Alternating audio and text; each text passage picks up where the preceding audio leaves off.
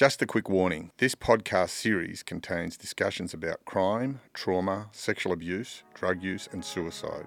Listener discretion is advised. Former professional freestyle skier turned content creator, also known as Australian King of Cannabis. I don't know about that. Will Stolk, welcome to the sticker.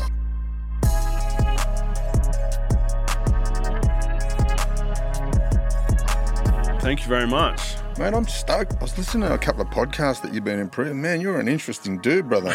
Yeah, I guess you could say that.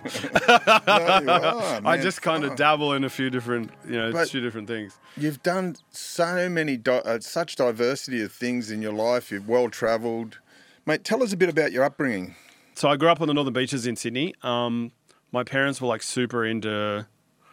they were running these quite famous Mexican restaurants. They opened their first one in 1988, I think it was. I was when I was one. Long fucking complicated story.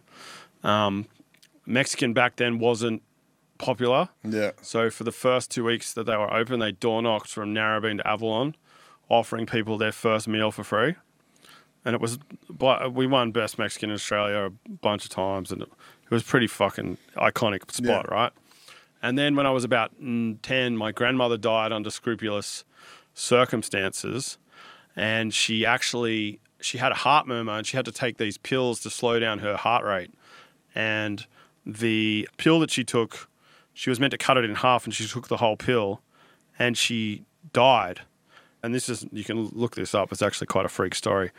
A day and a bit later, when they do the coroner's report, the cops went in to take her rings off her in the morgue, and she sat up. And she rigor mortis? Was it rigor mortis? She wasn't dead. Wow. So her heart rate was so low that it couldn't pick it up on the heart monitor, right? Yeah. And so then the female cop, from what I got told, I was like a little kid, had to take 3 months off because she was so fucking mortified, right? Anyway, so my dad had this full mental fucking breakdown. They were going to do a big deal with CCs, similar to what Old El Paso did before that. Yeah. And they were going to do salsa for Weight Watchers, and they were on the brink of doing all this bullshit. And my dad was working fucking crazy hard and just, burning the candles at both ends as he does, or as people do. And then he had this full epiphany, and we ended up moving to Switzerland because he used to live there in the 70s. He's like a national champion water skier, and then he started getting into snow skiing. And he met a dude in 1976 pulling T-bars in Smiggins. He was a James Bond stuntman. And he was in Her Majesty's Secret Service. Imagine that, just that interaction. 70s was fucking sick, man. That place, the Northern Beaches, was popping. My dad was homies with Michael Hutchins, and the Eagles guy used to live there, and there was a lot of bohemian shit. My dad's mate, who was a big weed dealer, he used to bring all the Thai stick in and all the hash. And Bruce Cornwell, was his name Snapper? No, I wouldn't tell you his name. I wouldn't incriminate him. No, but anyway, so this dude, he used to, he's quite a famous Northern Beaches character. And he had a double-decker bus, and he used to travel around Australia showcasing surf movies that he made, that other people made, on a big projector, and then have it on and that's how he used to run all his drugs around. Let's just talk about Northern Beaches. I think of the Royal Antler. And Midnight Oil talked about a pub that was over there in the Northern Beaches. Really, that's before my time. More so the Rock Lily in Mona Vale, because it's kind of... But Sydney's so segregated. There's so many little microcosmoses. Oh, for sure. You know what I mean? I was a bank robber.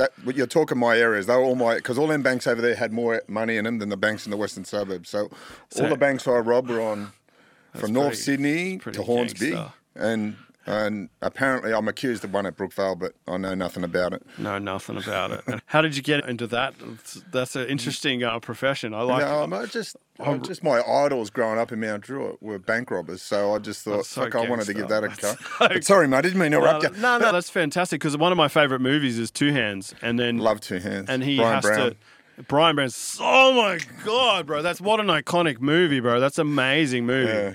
And that's one of the... what they do? They go out the western suburbs and rob the Commonwealth Bank at Rooty Hill. My mate actually got pinched for robbing the Commonwealth Bank at Rooty Hill. So I sort of resonated with him. He wasn't that good of a criminal because he got caught. He got caught. No, I'll just tell you a little story. He worked for St. Mary's Tyre Service. He robbed the bank and he had St. Mary's Tyre Service shirt on with his name, Reg. Reg Austin. If you're still alive, Reg, much love to you, brother. That's so fucking hilarious. But, mate, you mentioned the word bohemian, and it was... Man, I can remember my first time going over to Newport Arms Hotel. Yeah. As a kid, 17. There was one of the heaviest motherfuckers in Sydney. His name was, do you know who Tim Bristow was? Yeah, the Tim private Bristow detective, was, no, before that, Tim Bristow used to play for New South Wales for rugby. Yeah. And he was the fucking hitman for a lot of gnarly people. Yeah. And people used to come to the Newport Arms and fight him because he was so well renowned. Yeah. And he had a boat. He had 2 houses, right? He used to come into my parents' restaurant, and my dad used to drink Jack Daniels with him at Lucky and Pep's in Newport, which is this it's open till like 4 o'clock in the morning. Because when I grew up, my parents had restaurants, so we'd go out for dinner. We go out for dinner with them on a late night at midnight, and we'd like watch stuff. You know, like that's. Hospitality lifestyle is a little bit of a different... It is. And, it's a different world, isn't Kelly it? Slater used to come into my parents' restaurant, and Leighton Hewitt, and like all sorts of fucking random motherfucking people. So it was like a very iconic place to grow up. But who were your role models growing up? Who did you just sort of aspire to be like? Richard Branson. And I had one of my dad's mates that I went and stayed with when I was like 10. He used to own Timberland Europe. And as in the clothing brand? Yeah. So he imported it he was the first dude to set it up in Europe, and then he sold it back to him, and he worked for him for probably 10 years, and he was the boss of Timberland Spain, and he was the boss of Timberland France. So pretty highfalutin dude. He started with ski shops. He used to live in the 70s with my old man's mate. And he ended up being Richard Branson's financial advisor. So I got to, he's an interesting character. I read his book, Losing My Virginity. What a great read. Yeah, fantastic read. Who else? Probably Kent Kreitler and Who's Seth Ken Morrison. Kreitler? They're like pro skiers. And then, who the fuck else? But in Europe, skiing is like massive, isn't it? It's like... Yeah, totally. Like everyone, people over there are synonymous. That people know because the valleys, the population of the people live up in the mountains. There's little cultures of it. Like in Switzerland, there's 5 national languages. There's Swiss French. Je parle très bien français. Je grandis en France. That's 2. Swiss German, Swiss Italian, and there's another. It's only 4 languages. There's another one called Swiss Romand. And there's only 23,000 people that speak this language in this certain little fucking... And they speak all 5? They probably speak Swiss German and Swiss Romand. Yeah. But their little language is in this one town in the middle of this fucking mountain in the middle of nowhere. And that's existed in Europe for That's romantic. Fucking It's not a very nice language. But it's romantic, really. When I think any sort of any language except for English is fucking romantic. I got a mate of mine, Bruce Snapper Conway, who's the biggest hash importer. He got pinched for 16 tonne. Tried to sell it for personal use, but unfortunately got found guilty. That's a big hash habit. That's a big smoke. So did he work with Howard Marks at all? Oh, him and a bloke called Ian Saxon. I've heard that name before. Ian Saxon was a rock and roll promoter. Got pinched for 10 million in his garage at Coogee. Really? What a gangster. He is this guy still around? Yeah, he's in New Zealand. Ian's a big fan of what I do. I know he listens. I love you, brother. I was going to honour you. Ian brought out Billy Idol, Bon Jovi. He was him and what a gangster. Michael. That's so easy. Yeah, he was just the most fascinating man I come across in jail. And he was, oh man, I could listen to him all day. And you know what? So did he do blue collar crime? Is that what he did? No, he was an importer. Oh, he was an importer. Okay. He got pinched for 15 tonne of hash. He's another one who tried to say he was fucking Rastafarian, but it didn't work. Delusional much. But man, it's pretty gangster though. Let's talk about, how did you get into snow skiing? So what happened to my grandmother, then my dad, then we ended up moving to Switzerland for 6 months after he had this kind of epiphany, mental midlife crisis, whatever you want to call it, life short. So he had 3 restaurants. He got someone else to run them for him. And he came back to Australia probably maybe 4 times over the few months that we were there, maybe 5 months we were there. And I just basically went skiing. And I didn't go to school for 5 months. And my dad took me skiing on the first powder day. I'd probably been a few different times, maybe 10 times before that. And he just didn't wait for me. He just left me there. And I was like 9. He just left me. Off you go. He just totally left me there. And I just didn't give a fuck. And he's like, don't go here and here. That's like avalanche danger places. And just... fucking learn. And then the rest of my family came over. My 2 little brothers, my sister and my mom. And And then we just fucking became a shred family. And then after that, we lived there for like 3 or 4 years, and then we moved to Canada. Where was that? Switzerland? Is that your Verbier in Switzerland. Yeah. It's like.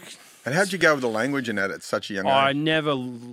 That's like an international resort. It's like living in Whistler. It's like everybody speaks English. Yeah. Like they speak French in a couple of the French shops, but in general, it's more of an English speaking resort than it's all expats and shit like that. But it's the free ride capital of Europe, along with Chamonix.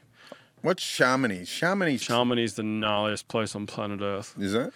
Well, tell me about Chamonix. What makes it the gnarliest? Chamonix is at the heart of the Alps, and on the backside is the Mont Blanc Massif that goes down into Italy. Yeah. And it's the highest mountain in Europe. It's 4,810 meters, I think. Wow. And it's kind of like that's at altitude. That's at altitude, yeah. Yeah, and there's probably maybe 15 ski resorts in the whole valley. The best skiing in the world, you reckon? When there's snow, it's definitely as good as it gets. Yeah. So it's pretty hard to.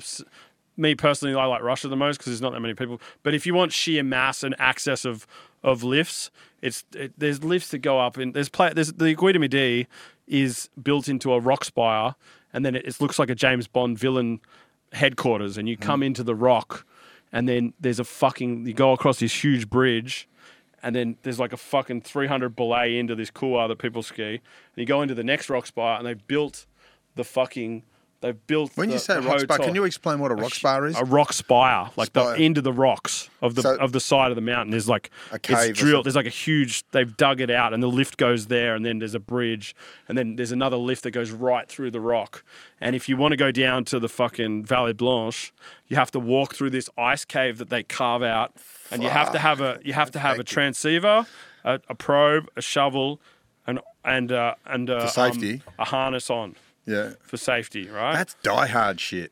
Yeah, but it's like just normal there. It's just normal. And in like America, if there was a huge thing in the 80s of like people suing ski resorts, and then in the 90s, and that's why they banned doing inverted airs on snow. I want to talk about these sorts of things. Like, I've got a mate called Magic Matt Cole. He was a freestyle motocross rider. And Matt Cole, I know who that is. Yeah, he's from Newcastle. My parents used to own Fusion. Yeah. Do you remember Fusion, the car audio brand with the aliens? We sponsored the Krusty Tour, and Robbie Madison's one of my very good friends. Yeah, well, Robbie Madison and him, so it's 6 degrees of separation here. So I know Matt and his missus Mel are big fans of the show. I remember that guy, actually. But he was talking about, I want to talk about these freestyle jumps, because motocross riding and freestyle skiing are the same thing in my eyes. You've got to have the balls of a mountain goat. Big mountain skiing, definitely, because you're skiing on... You're like free riding, so you're in the mountains, you're skiing powder, you're like going down big rock faces, and like it's not like a park is pre-built. So you're just hitting the same jump over and over, so you can get good at that.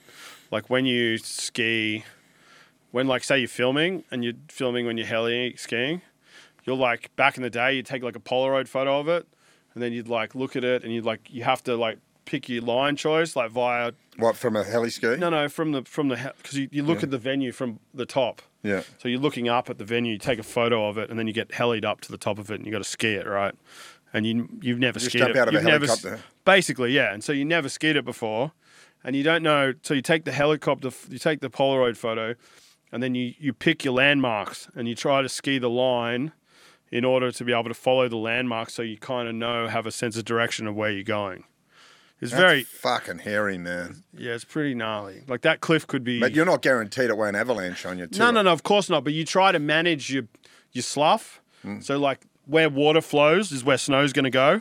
So there's terrain traps, and there's like, so you'll ski the spine, and then you might do a turn there to like let that slide, and then you'll come. You know what I mean? You'll manage your slough, as you're doing it. So what's the biggest height you've skied down from? Probably the top of the Guida Midi. It's like 4,800 and something. 4K. Yeah, so top of Mont Blanc's 4.8. 4,000, nearly 5 kilometres. But down. It's a very. How long would that take you to get down from top to bottom? The longest ski run in the world is the Vallée Blanche, and that's in Chamonix. That's the one I was talking about, where you come out of the ice cave. That's 15 kilometres long. Wow. But that's like, the access on, you'd have to look at a photo to understand how gnarly it's. What's the best we got here in Australia? That's the longest run. Oh, not much. Probably Threadbow, top to bottom. How long's that? 7.2, I think. Yeah. Wow. But that's like...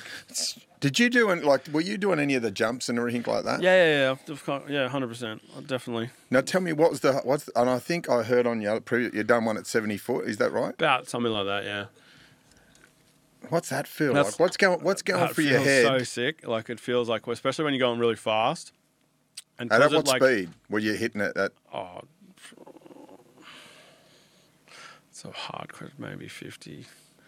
Maybe 45 k's an hour. 45 k's an hour, hitting 70 yeah, foot. because you're going, the downhills are going, you're going reasonably fast. Depends on it's like so subjective. It's a very difficult answer. You know what I mean? Like, it's never the same. So, but when you do stomp a crazy line and you just go boom, boom, boom. I love this terminology. I love your stomach that goes into your balls go into your stomach, and like if you ride out, like the feeling is like. It's astronomically rewarding, and especially if you get it on film, it's a pretty rad feeling, to be honest. It's very addictive, and that was kind of what I was into. I wasn't really into competitions, or I didn't give a fuck about skiing, but I like shooting photos, getting magazines because of the attention, and then I also like shooting video as well because it's almost like an artwork because you got to move, you got to kind of tell the photographer where you're going to go, what you're going to do, blah, blah, blah. So there's like a process to it. And I dig the creativity of it. And I dig the like tribal, the kind of like the coming of a couple of people together to create something. Do you know what I mean? Like to create a moment or a magazine cover, or there's like a little bit of a collaboration there to be able to get the final result. Especially if you feel when it comes off, but you know, it's fucking very rewarding. It's cool, but then you get addicted to it. Yeah. It's called clip high. What's it called? Clip high because you get addicted to the clip. Yeah. So, but that's how you get broken off, and you're doing crazy shit. You're gonna get broken off. You know, I've broken my back twice. I've blown my knee out almost 2.5 times, which is pretty fucked. Sound like a bull rider. Bull riders are gnarly. They're so gnarly, bro. Aren't they? Holy shit, those gnarly guys, bro. Yeah. Hey, I met a few of them in Vegas that were like the World Championships through Monster a long time ago. Bob Jones was talking about, I read his book and he was talking about, you know, being a bouncer from all those years, and they asked in the book, the questions asked, who was the toughest? And he goes, he was working up at Townsville and the bull riders come in.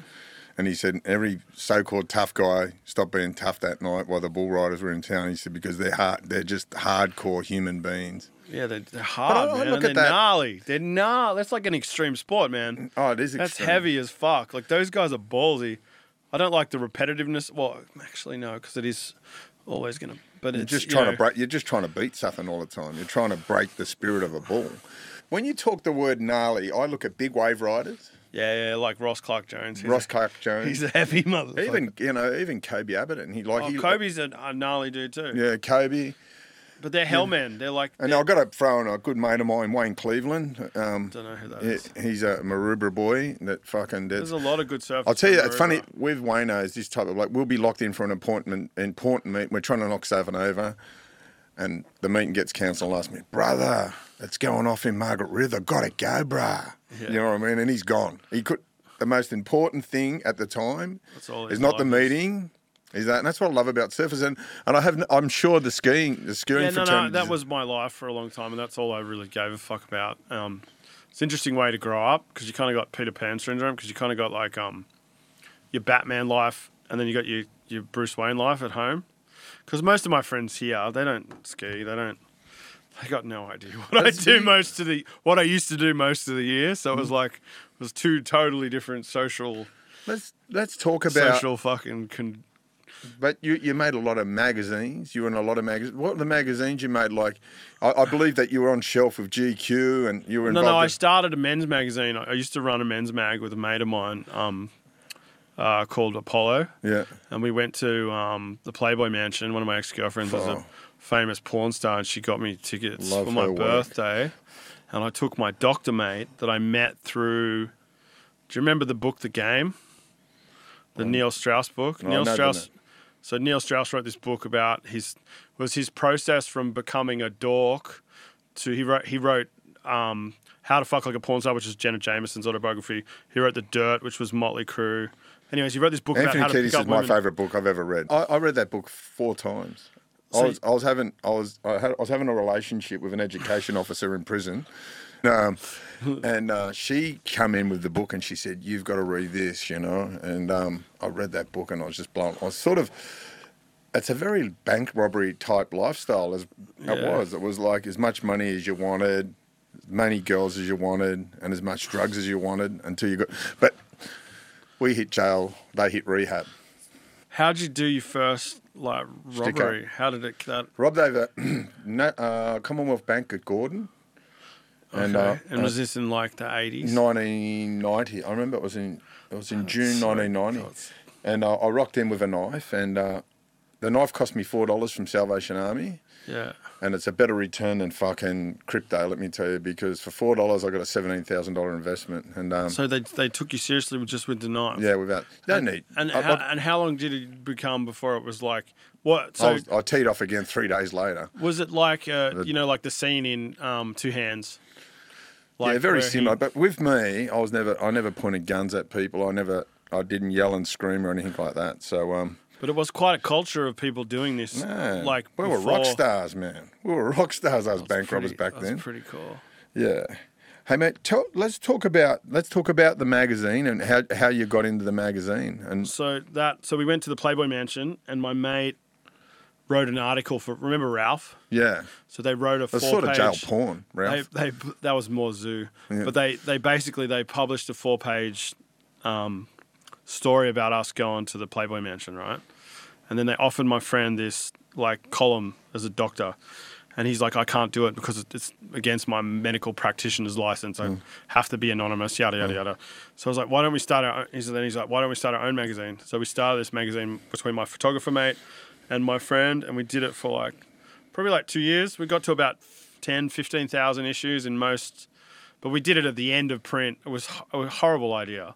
But it was fucking amazing. I got to interview Snoop Dogg. I interviewed the Mythbusters guys. I got to interview fucking the dude from the Gorillas. I got to interview all these really strange, eclectic people that I really wanted to just have a yarn with. And it, it was pretty. It was an interesting time. Got to go to the Arias a few times. That was pretty funny. I fell asleep. I had the launch party for my my old brand, Ballin' on a Budget, at the Art House. I had a Halloween sexy and scariest lingerie competition. My girl would win that.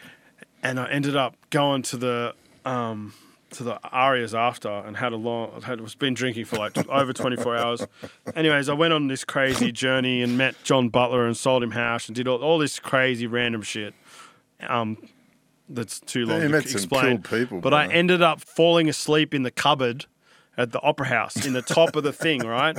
And I don't know how I got there, but I found, and so about an hour later, the fucking cook comes and opens the door, and I'm in my suit, and I wake, and she's so startled, she wakes me up. She's like, "Oh my God!" And then I get my second wind, and because I haven't slept in a long time, and I didn't do cocaine at that point to keep me awake. And then I was like, oh, then I went back and ended up finishing the night out. That was pretty random. Fucking that is rockstar. That poor woman. Imagine that's sort of when you picture that. That's real Keith Richards.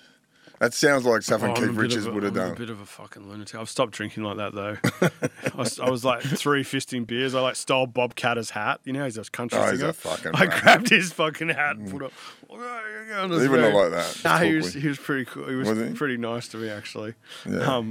It was pretty random. It was a funny interaction. But yeah, you definitely get to meet a lot of cool people. But I miss skiing because I miss the camaraderie with my friends, and I definitely miss the adrenaline because of it. There has to be something like a bond.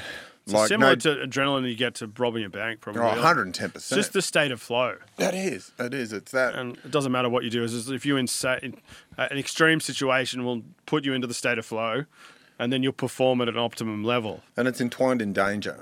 Yeah. It's entwined in our DNA. It's basically it's DNA history that they've just proven I'm pretty sure that it's possible to you inherit if you look at your crazy mum and your crazy second cousin and your crazy cousin. They've all got similar tendencies. Do you know what I mean? Yeah, for sure. And so it's genetic DNA. It's the same with the fire. We're scared of fire because, 300,000 years ago, someone touched fire, got burnt. Yeah, we used to get chased by members for adrenaline rushes. You ever seen that the thing they do in Papua New Guinea where they do the bungee jumping with the rope? Yeah, how good, straight into the dirt. Yeah, that's such a good way to collapse your spine. Yeah, let's just give it a go. Imagine dying that. That's fucking ballsy though. They did a Who Dares Wins episode there years ago. Yeah. They tried to get the dude to jump off it. Yeah. And do you remember Who Dares Wins? I remember Mike Whitney and Tanya Zayeda. That one. My mum's best friend used to live with her in King's Cross, and she told me some fucking wild stories about that chick. Mate, there's always a wild story about Tanya. God bless you, Tanya. Love your work, darling. That's hilarious. Don't sue me. I really like, and I think, the bohemian lifestyle, it's part of your DNA, isn't it? Yeah, pretty much. And it's just the people that I grew up with. Like I said before, the dude that told you about that used to tour the surf shows around selling all the hash, he had a pool that was a dollar sign in the 1970s. It was like literally the pool was up in Bilgola, up in the hills.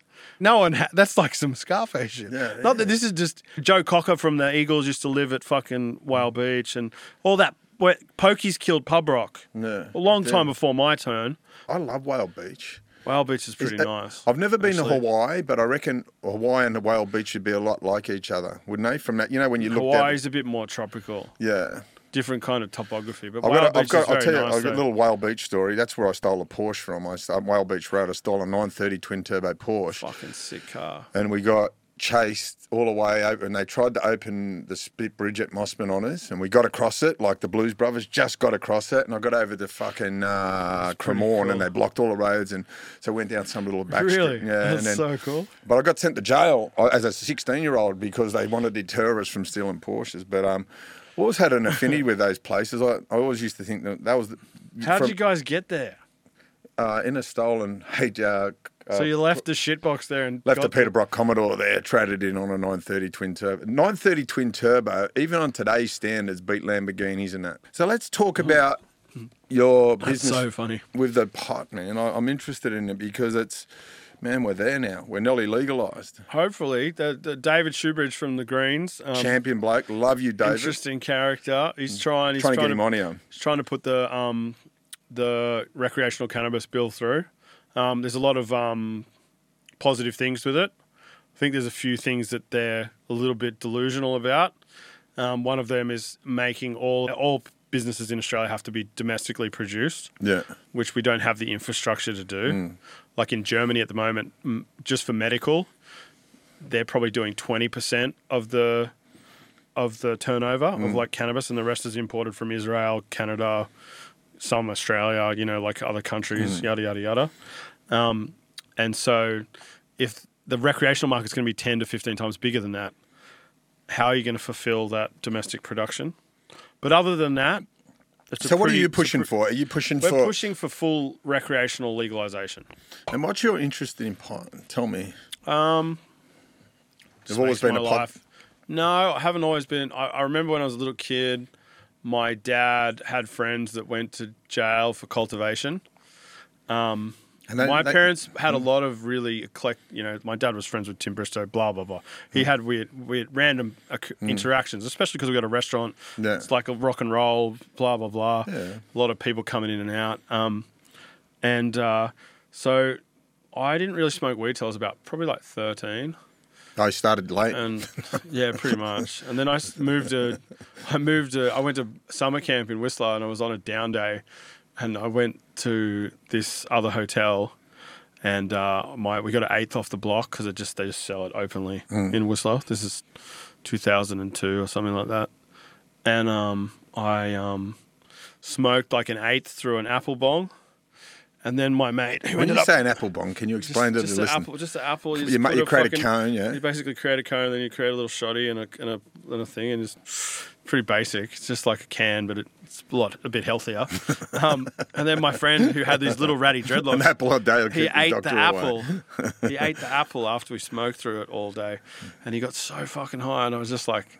All these pro skiers were like... they had dreadlocks, and they'd put like little cutaways of weed in their edits, and it just was, and also bohemian culture. Like the first time I went to Chamonix when I was 10 years I old. love that name. I'd call my daughter that. Your name's Shaman. No, that was the name I wanted to call my daughter. It's a great name, isn't it? Yeah, great name. So the first time I went to Chamonix when I was 10 years old, the first time I ever saw Bohemian culture properly was I was 10. My dad took me around the world like when I was 10 to like show me around the world. I never really traveled that much before that. He was organising the house and shit like that we were going to move into after his mum died.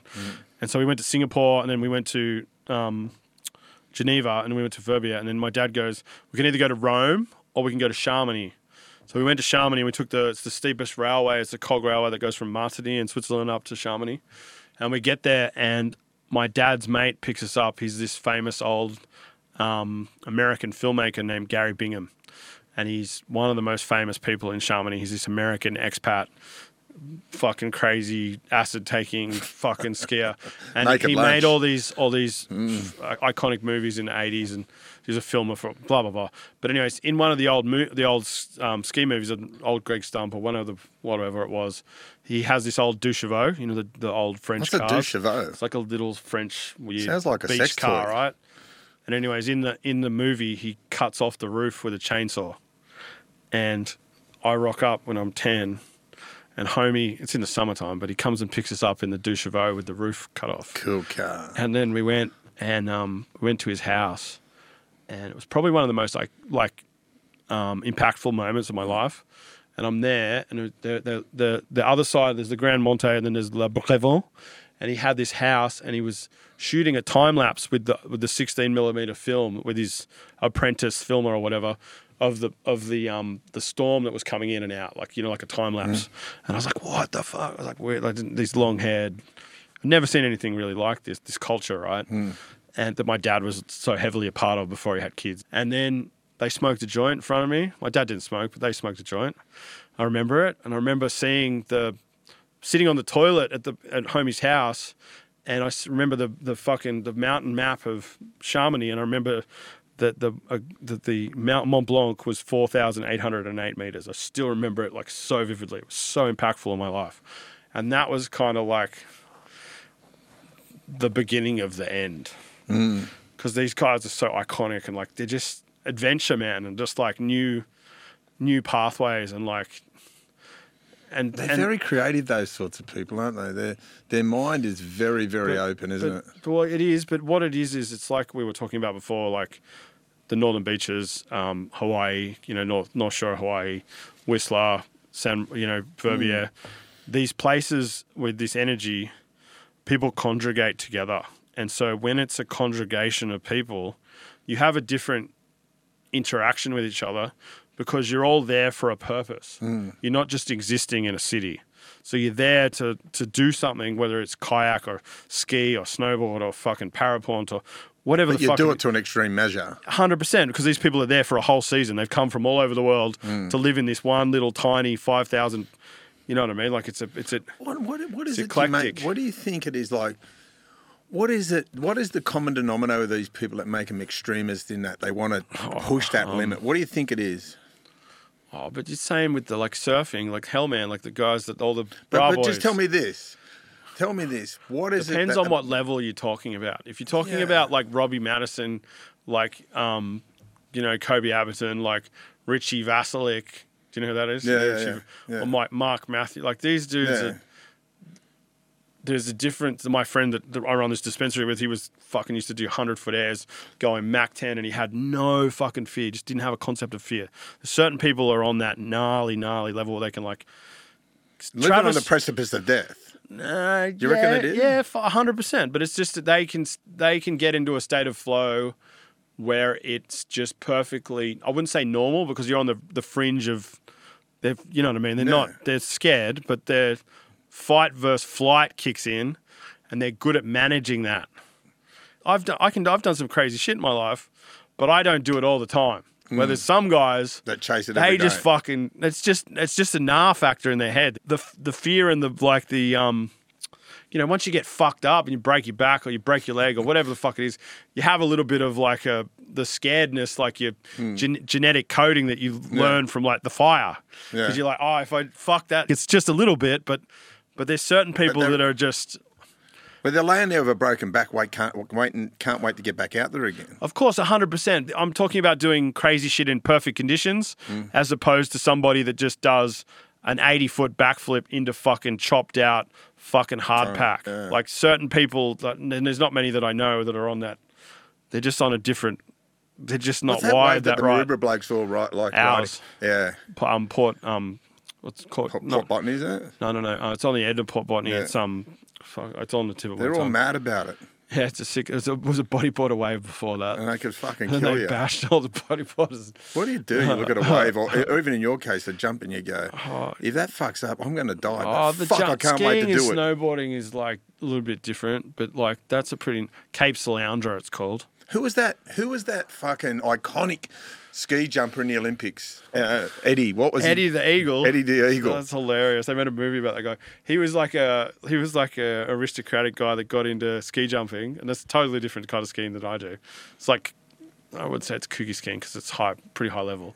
Those guys go like 400 fucking plus feet. It's with those massive, like that's, I don't do that. Like that's a totally different sport. That's like comparing like crocheting to, I don't know, to high-end couture. It just doesn't, it's not the same kind of thing. People say, you ever done skydiving? And I said, yeah, I've done skydiving. And I said, but when you rob a bank, it's a little bit different because you could get your head blown off as you come out. When you're fucking skydiving, no one's shooting at you.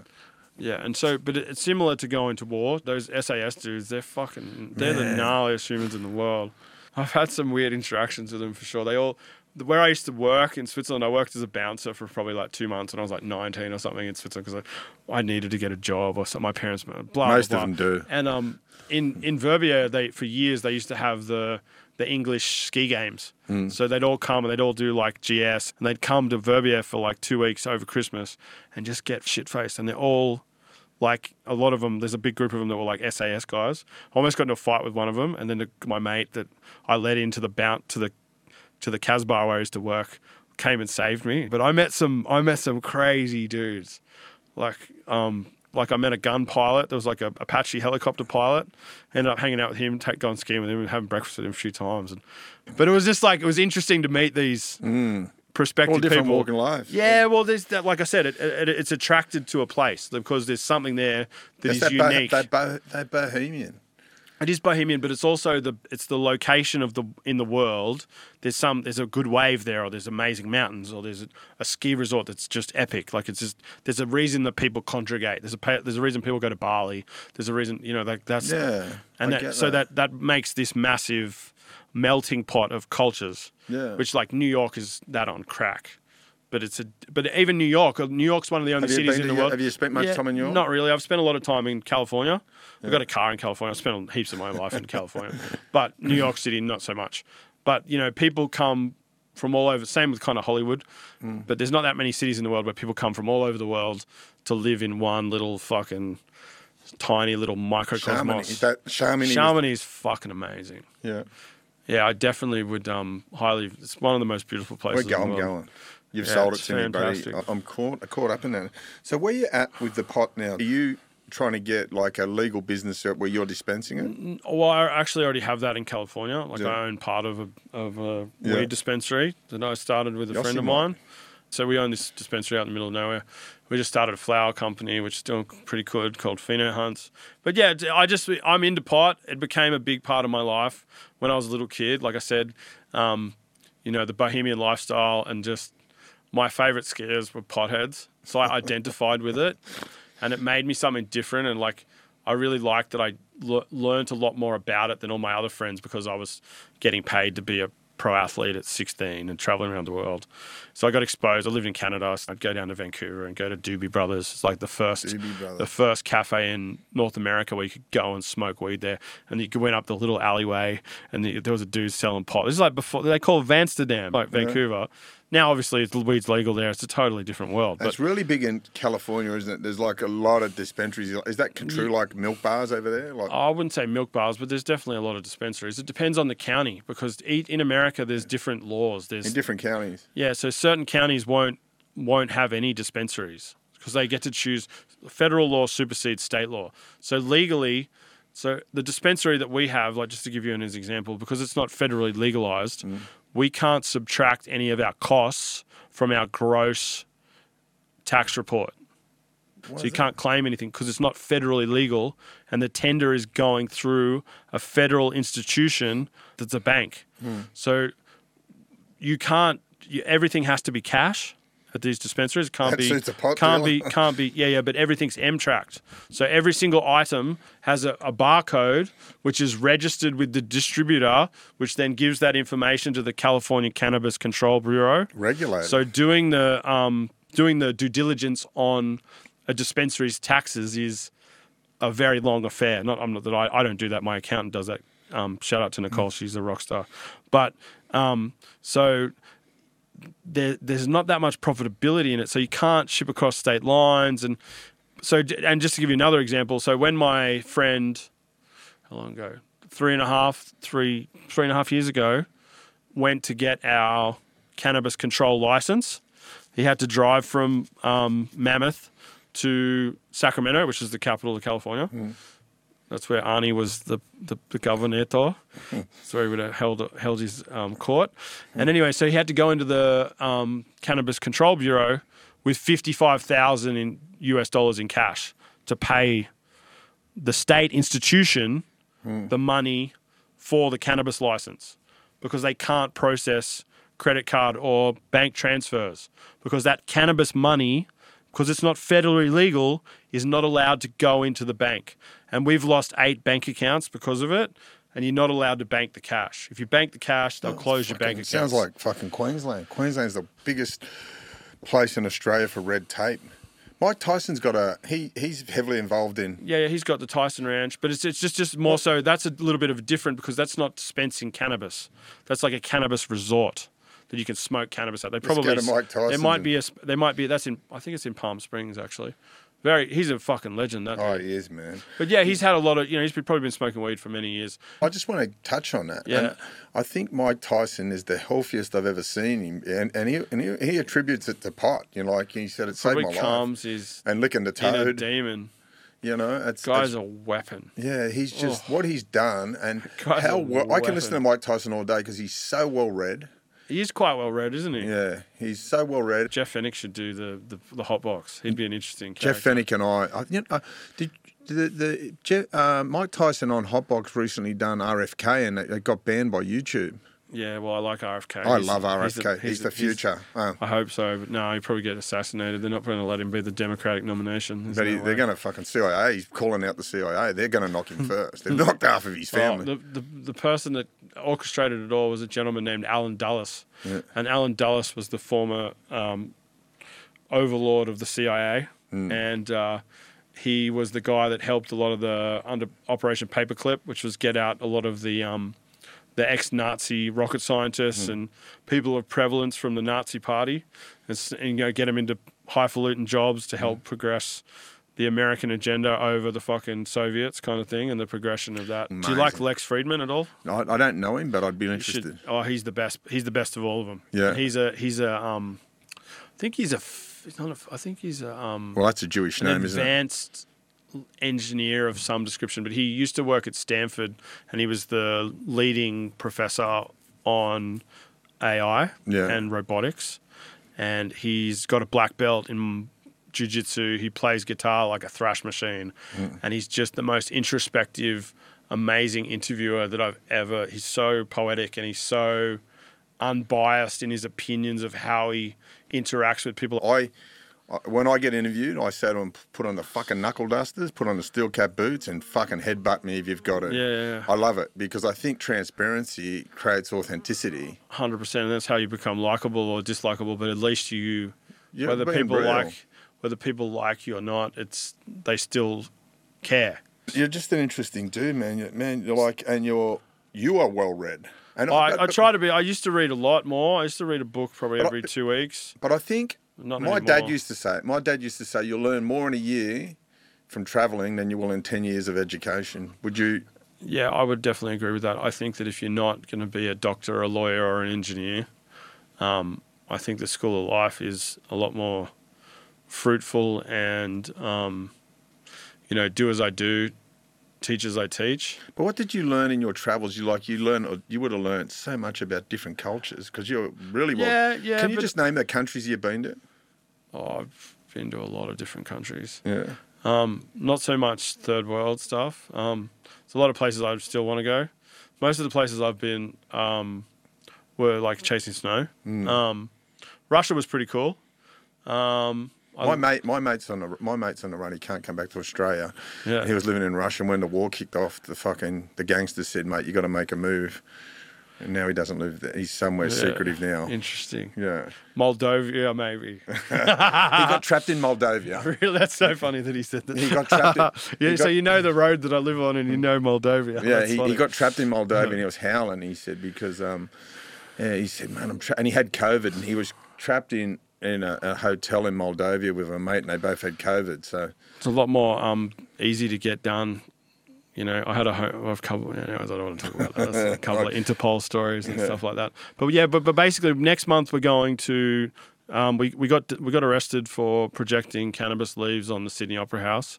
My friend Craze and I, who have been doing this thing, which is called "Who Are We Hurting" for the last 8 years. I love it. And each different 420, we've done a different publicity stunt. Can I just jump in there? How can our viewers get behind you and support you with this? Well, I've just started a GoFundMe. We've got a pretty interesting argument that we had to notify the Attorney Generals about, which I'm not going to go into description, but it's pretty interesting. It's definitely going to be, because what we've been charged on is a bylaw. It's a bylaw. So basically, the Sydney Opera House is basically it's like a sovereign piece of land that's under control from the Sydney Opera House Trust, right? So the bylaw says that we're charged under displaying or distributing an advertisement on Opera House grounds. So when I first got arrested, we did 3 different projectors. We did one at the International Cruise Terminal, one in the hotel at the Hyatt, I think it is, which was quite an expensive room, but we had one there. And then we had another one on the south pylon of the Harbour Bridge, right? Now, if we just did it on the Harbour Bridge, it would have been a move-along order or a public nuisance. But because it was on the Opera House, so we did it for like an hour and 10 minutes, I think it was. And then we're sitting in the hotel and we're smoking a joint and the cops came and they saw us and they smelt the weed and they're like, that's them. And then they came and raided our room and shit like that. And they were going to arrest everybody, but my mate and I just got like, we did it. So they locked us up for 6 hours. I signed the bail conditions, but my bail conditions were that I had to sign in 3 times a week at Tweed Heads Cop Station because I live up there. Yeah. I wasn't allowed within 3 kilometres of the Sydney CBD. And I wasn't allowed to communicate under the terrorist and bikie laws with my friend that I did the stunt with for over 10 months. Crazy. Just for doing so. And we didn't. Now we're talking something here. This ain't a sex offence. It ain't a crime. No, it's not a crime of violence. I would never deface such a beautiful architectural piece like the iconic Utzon design. The Sydney Opera House is an incredible building. Yeah. But I would never. We didn't spray paint on it. We didn't do it. All we did was just project our image and our protest, which is really, we're over it. We want full legalization for cannabis. It's called "Who Are We Hurting?" A good quote my friend RJ said. He said, "I've never seen a stoner start a bar fight, but I've seen him start a rock band." Love it. On that note, we're going to finish up. Will Stolk, man, it's been a fucking pleasure having you. Thank you for your time. I appreciate it. Man, I really haven't. Man, I could talk to you all day. Pleasure to meet you.